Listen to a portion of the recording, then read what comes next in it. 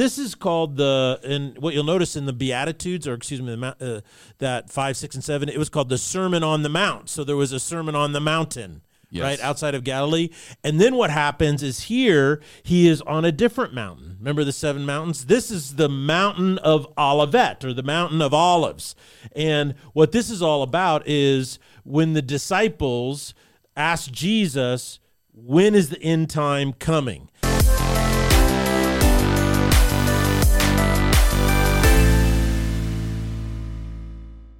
Ladies and gentlemen, welcome to the Salty Pastor Podcast, a podcast designed to help you learn how to study the Bible for yourself by showing you how to look into the historical, philosophical, and cultural background in which it was written. In doing so, you're going to learn how to think for yourself, discern truth from deception, reality from fantasy, and true joy from simple pleasures. Mm-hmm. All of this is only possible because we are here with you on your journey each and every single day with the Salty Pastor Podcast. You're able to listen to the old episodes, and we're coming out twice a week, each and every week, with new episodes. My name is Jesse Mayer. I'll be your host, but we cannot do this without the one, the only, Dr. Douglas Peak. Welcome, everybody. It's so good to be with you all. I'm just enjoying what we're doing. And as you can see, if you've been watching the Salty Pastor on our YouTube channel, most people listen to it through podcasting. But if you do watch, people are like, man, you went from the big giant squirrel tail, to, and I go, what you have to realize is some of those were pre-recorded. Yes. And Jesse hates when I let the cat out of the bag, so to speak. I think everybody secretly knows that. Okay.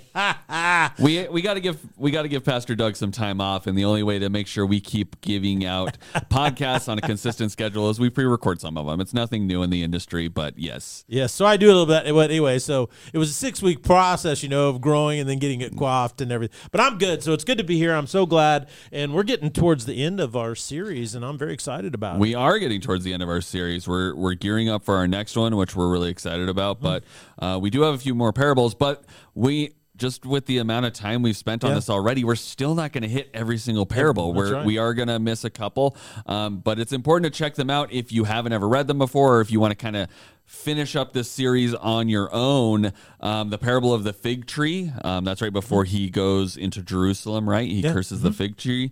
Parable of a servant who abused the other servants. The parable of the 2 sons. Those are just a few.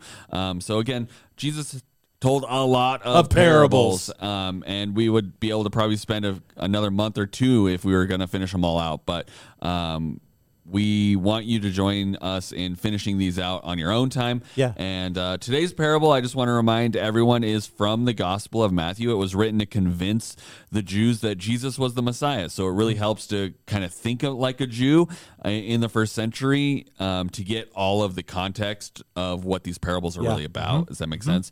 And also that Salty Pastor pointed out that the Matthew's gospel is built around 7 mountains. Yeah. Mountains being very symbolic in the first century Jewish culture, primarily because of Mount Zion, where God gave the Israelites the Mosaic covenant. So mountains are a big deal to Jewish people, particularly at this time. Yes.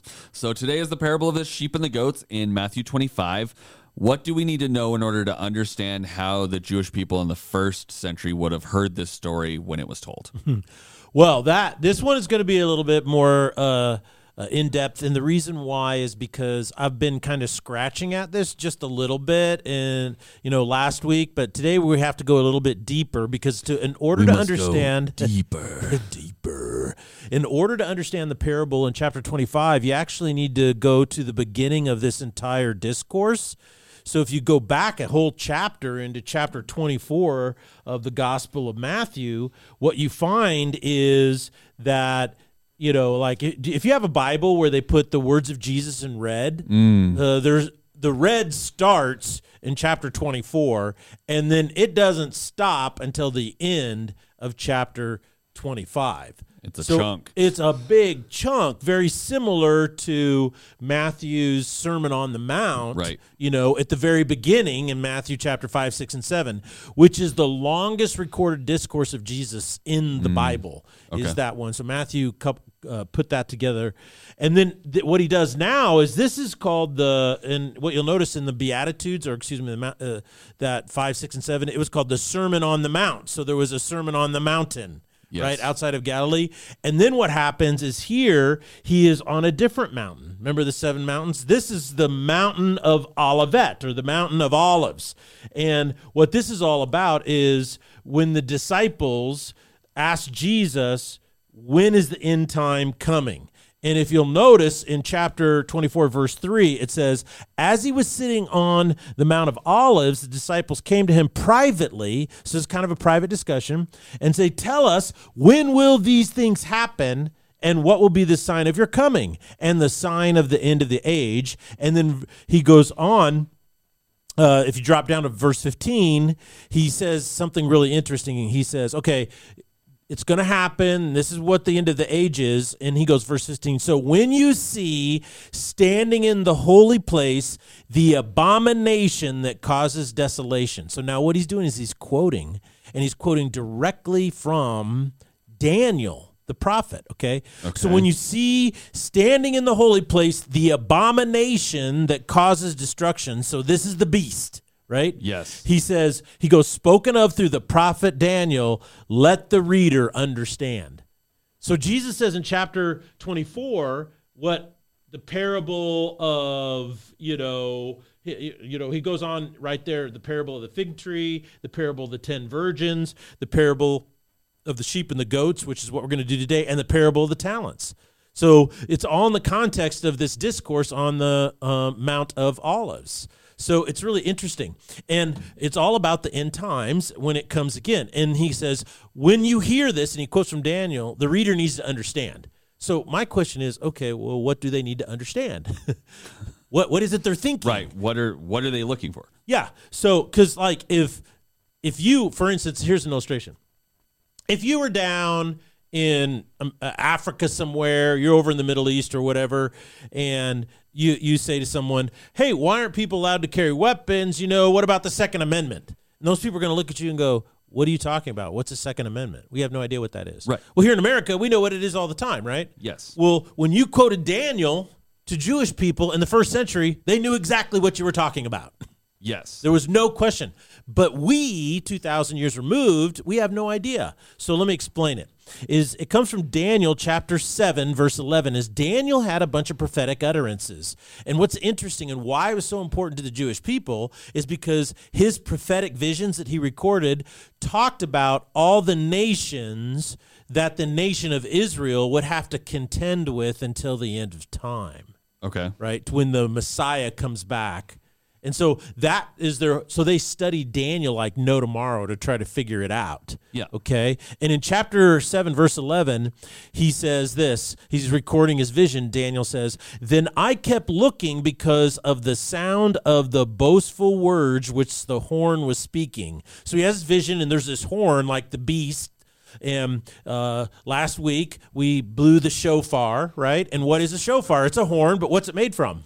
A ram's horn. It's made from a beast's horn. Okay. Okay, so that's kind of that is an interchangeable word in our language, but they have like the capital B beast, referred to in end times. But then beasts of burden or animals were referred to as beasts pretty regularly throughout Scripture, right? Yeah, and what's interesting about that is that beasts are not human beings. Humans are sentient; beasts aren't. But human beings can act like beasts. Right? Okay. Yes. So, and that's what the point of sin is. And because listen to what he says. He goes, I kept looking until the beast was slain and its body was destroyed and given to the burning fire. So the beast is destroyed and thrown in the fire. As for the rest of the beasts, their dominion was taken away, and an extension of life was granted to them for an appointed period of time. I kept looking in the night visions, and behold, with the clouds of heaven, one like a son of man was coming. Okay, now what did Jesus call himself? Now the people of Israel called him the Messiah, but Jesus almost never called himself the Messiah. He always called himself what? The Son of Man. Yes. So he got that reference from this passage. This is why he called himself the Son of Man, because listen to this. I kept looking in the night visions, and behold, with the clouds of heaven, one like a son of man was coming, and he came up to the Ancient of Days, meaning God, and was presented before him. And to him was given dominion, glory, and a kingdom, that all the peoples, nations, and men of every language might serve him. His dominion is an everlasting dominion, okay, which will not pass away, and his kingdom is one which can never be destroyed. So do you see the imagery here? So when Jesus says, I'm the Son of Man, this is what he's referring to. And what are all the parables describing? They always start with what phrase? The kingdom of heaven is like. Yeah, so the kingdom of God. And what does it say here? That the Son of Man will come, and he will have dominion, he will have glory, and he will have what? A kingdom. So he's talking about the kingdom. Daniel was prophesying about Jesus, the Son of Man, coming. Now, why is this so important in this prophetic vision that the Jews were so aware of before Jesus tells this parable, right? Is because if you go back to Genesis chapter 3, when Adam and Eve were ejected out of the garden, okay, right. So they ate of the apple, they were deceived. We translate the word what? By a serpent or a beast. Yes. Okay, so they were deceived by the lower form, okay, the beastliness of the creation, instead of being created in the image of God. Yes. And what happens is when they were ejected, okay, it's really interesting, because what happens is he says this to the beast. He says, because you have done this is verse 14 of chapter 3 of the book of Genesis. Because you've done this, cursed are you more than all cattle and more than every beast of the field. On your belly you will go, and dust you will eat all the days of your life. Now listen to this fascinating thing that God says. And he will put enmity, or I will put enmity between you and the woman. So now, you know, as William Lane Craig says, this is a mytho-historical thing. And so there's an imagery here that he's getting at, that when Moses recorded this in the thing, and that is that there is enmity between us and now our beastly nature, which is sin. Okay? So what he says is that he says, and between your seed and her seed. Look at this. He says, but he, meaning the seed of the woman, will bruise your head, will bruise you on the head. However, you will bruise him on the heel. Okay, Moses had no idea what he was talking about when he wrote this. So he was just writing it. Right. But what happened is Daniel picks up on this, right? And then, of course, Jesus talks about this as well. And because this is the whole notion, is that when Christ died on the cross, we saw that as what? Satan saw that as a defeat. But that was only a bruising of his heel. Because what happened is when he died, what did he do? He broke the power of sin and death. He broke the power of the beast.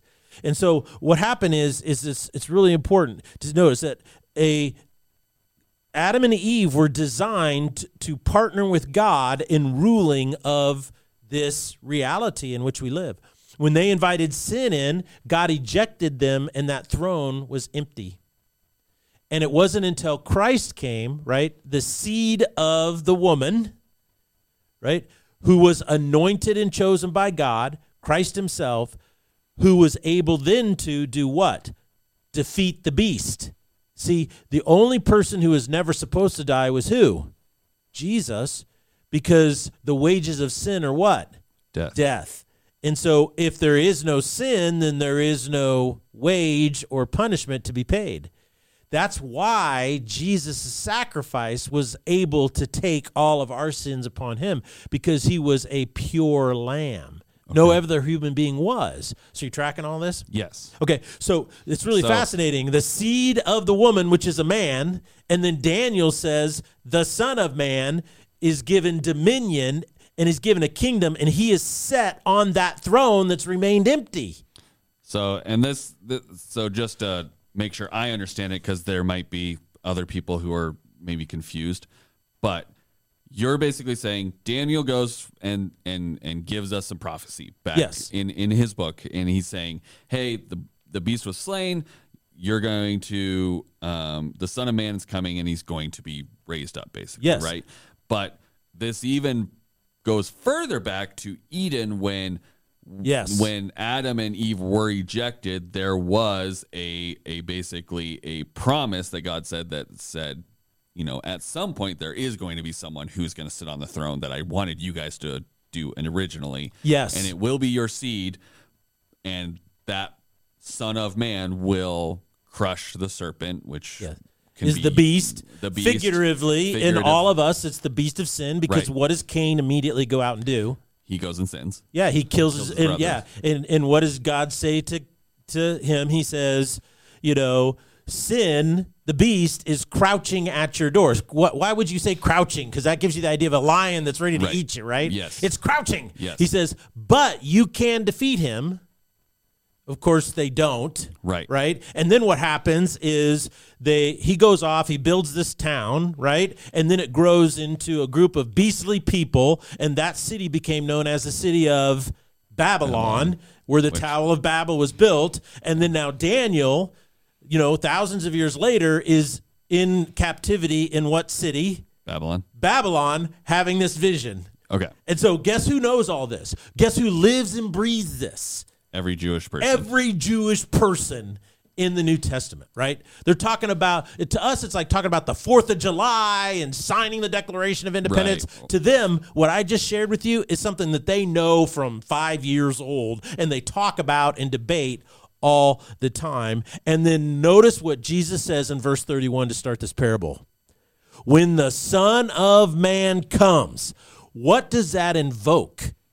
All of this. Everything you've just been talking about. Everything you gave us was basically context for why this first line of this parable matters, right? And so when they heard this, the hairs on the back of their head stand up. You know what I'm saying? It has all this emotion and feeling, and as well as conviction and worldview all wrapped up into it. Well, and I mean, it could be like you quote any president has some phrase, right? Right. That then is associated with an event in their presidency. And so it's like, whether it's, ask not what you can, your country can do for that, you, or what you can do for your country. Any number of other ones, right? Like, there's something that if you lived through that time or you studied that time, you immediately get all of these things, right? It invokes an immediate emotion. And that would be the closest analogy probably that I could give off the top of my head to what these guys are hearing. When he pulls out that quote, there's suddenly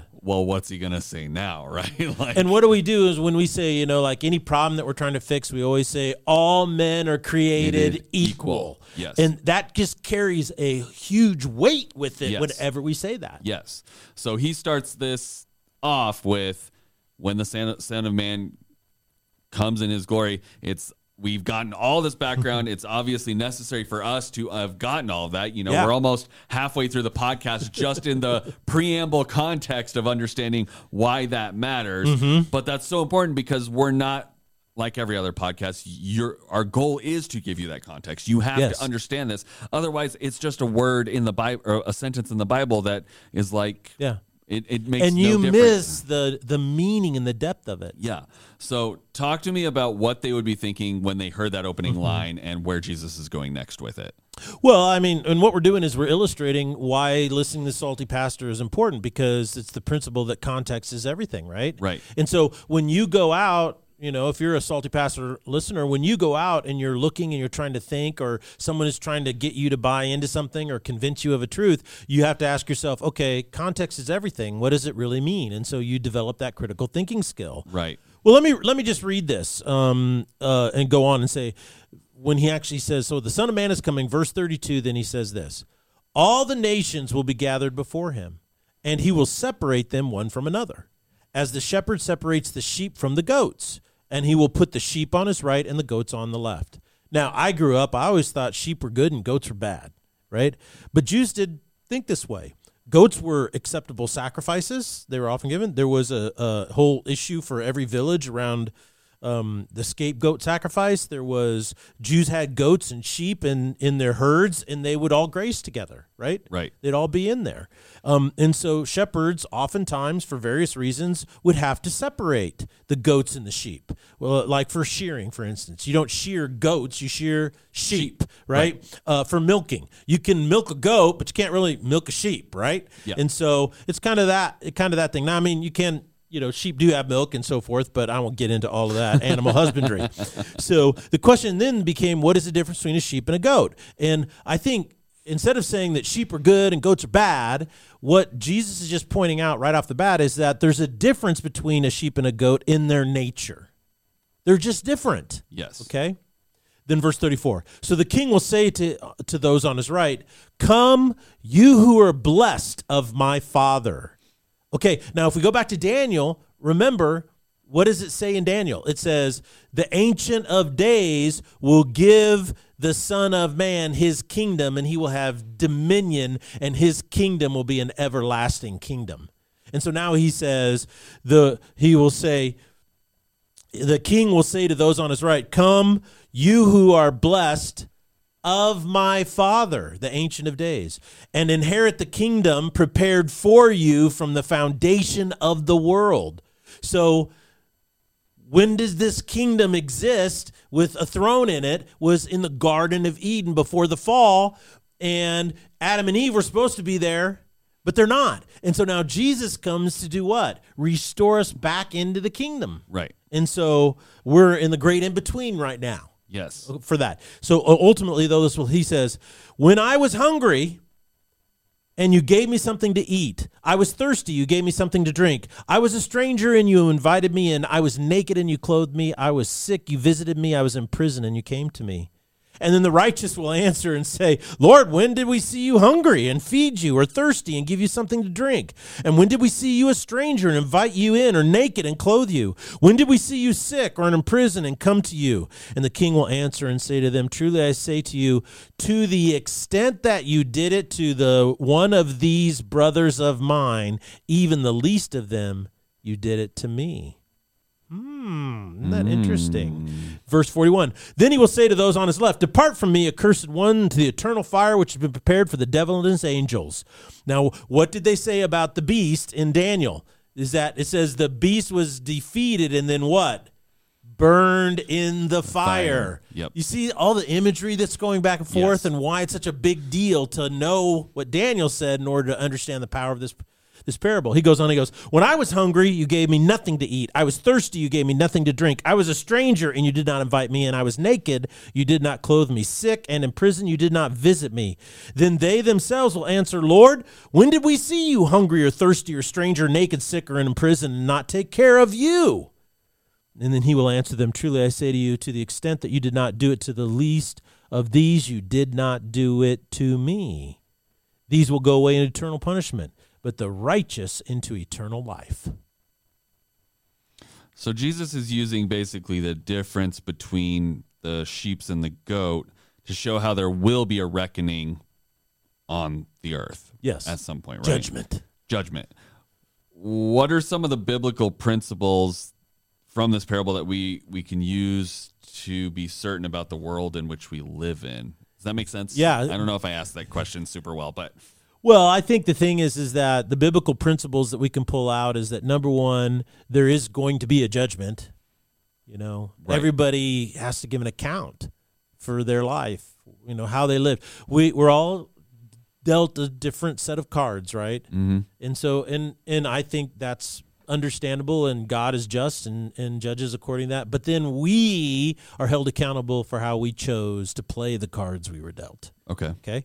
Number two is, notice that goats and sheep are separated based on what they did or not do. Okay. Which is odd if salvation is by grace alone. Okay. So could it be possible that salvation is by faith and not ceremonial works of the law?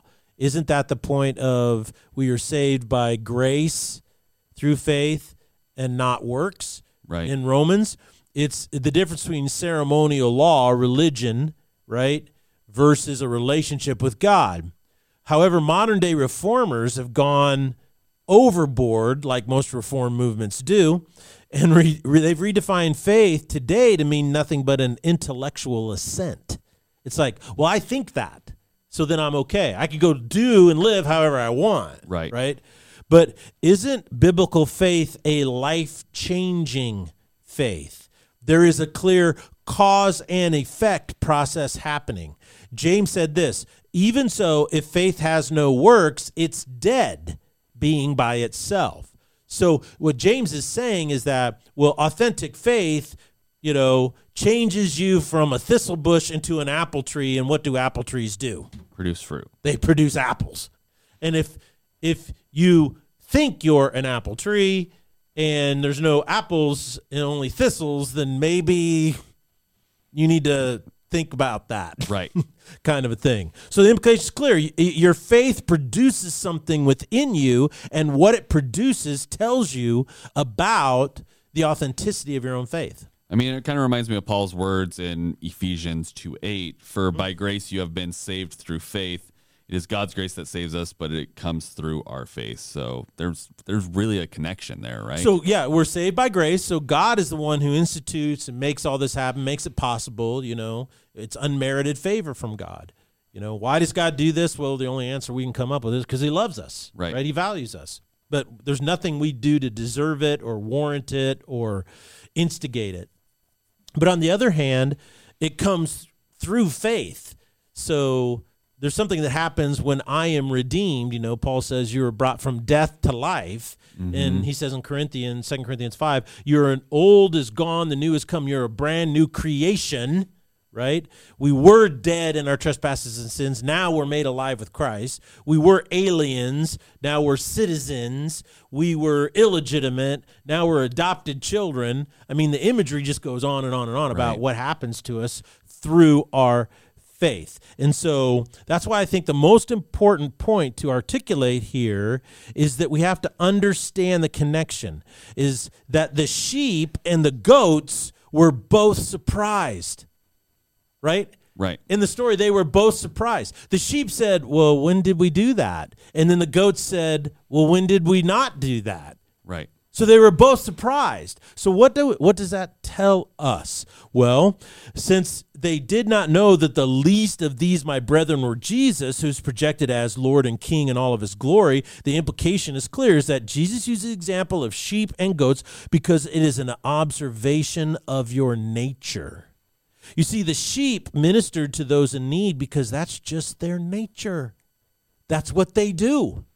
And the sheep didn't do it because they perceived that there was some reward, right? And notice the phraseology Jesus uses with the goats. They said, well, when did we see you naked or clothed or in prison or sick? Right? In other words, it gives you this flavor that, well, if we would have known it was due, we would have done it. Right. But, that guy over there, he's not you, so why should I care? Right. And what Jesus is getting at here is it's about your nature. You see, whether you know it or not, it's a parable about your redeemed nature. It is not a parable about how Jesus is wanting to come back and dish out judgment or punishment on everyone who, that's just missing the point of what he's saying. This is not how a first century person would hear this story, as I gave you all this. What they would hear is that the Son of Man is coming. I'm supposed to be a part of this kingdom, and it's my very nature, right, that must be changed. And is my nature been redeemed? Am I a sheep or am I a goat? Mm-hmm. So from this point forward, see, Matthew is saying to everybody is you can have the nature of the Son of Man and be part of this invitation into the kingdom, or Jesus is saying you can remain a goat, right? And that is, you can say to yourself, well, I'm following the rules, and if I know who I'm supposed to honor, I'll honor those people. And Jesus is saying through this parable, that's not kingdom values, right? That's not the very nature. So what I think what we really need to grab onto here is this, is you need to be able to look at your own life and ask the question, have I been redeemed, and is my nature that of a sheep or a goat? That's really, I think, the point of the parable.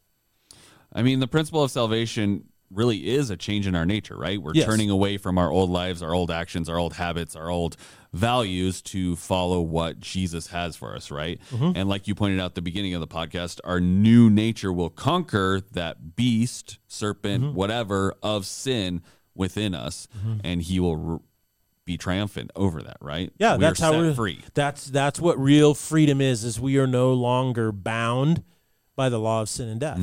Now, that doesn't mean that we don't continue to make mistakes. It doesn't mean that nature is there. That's why Paul says to Ephesians and the Colossians, hey, you need to take off the old and put on the new. And put on the new. And we talked a little bit about that last week about the dress, right? And so you see this imagery all the time. Take it off, put it on, take it off, put it on. So I think here's one of the primary implications from a biblical perspective about this parable. And it's one of the core values of our church, right? And we say this a lot. And why the Salty Pastor crew is a little bit different, and that is, I do not need the people at Foothills to produce fruit in their own lives, right?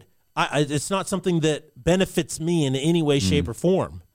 The church doesn't need people who are part of Foothills or people who are part of this listening audience. Maybe you're out of state, you're not a part of Foothills, but you listen to the Salty Pastor, whatever church you're a part of, doesn't need you to produce fruit in your life with your faith.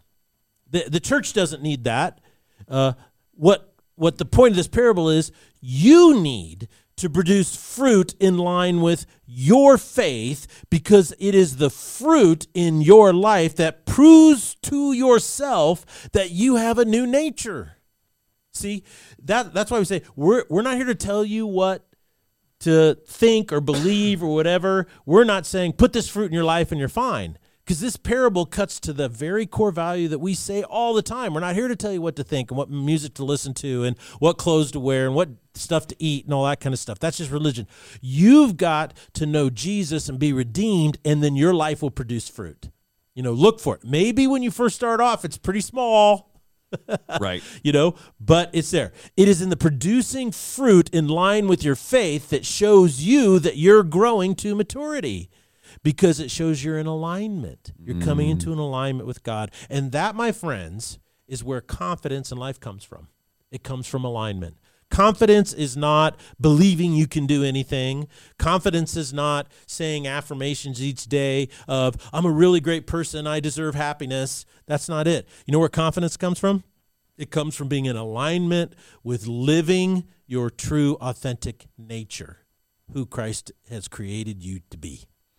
Well, thank you all for joining us today. Thank you, Pastor, for giving us a lot of context and a lot to think about. I think this is one of the most complicated ones we've gone over as far as the parables, as far as understanding. So my encouragement would be for all of you to reread this several times before Sunday. Yes. But I think just repetition and really reading through it, understanding those segments of Daniel and what came before in Genesis, I think is going to help you get a better understanding on it. But I would reread it because there's a lot of words and a lot of prophecy and a lot of references going on here that I think reading it with your eyes and not just hearing us read it to you will give you a lot more context of some of the nuance. So I encourage you guys to do that before Thursday if you can, and especially before Sunday. And we will see you on Thursday as Pastor Doug will unveil some real world context for the modern day of why this matters today in our lives. So until then, thank you so much, and we'll see you on Thursday here on the Salty Pastor Podcast.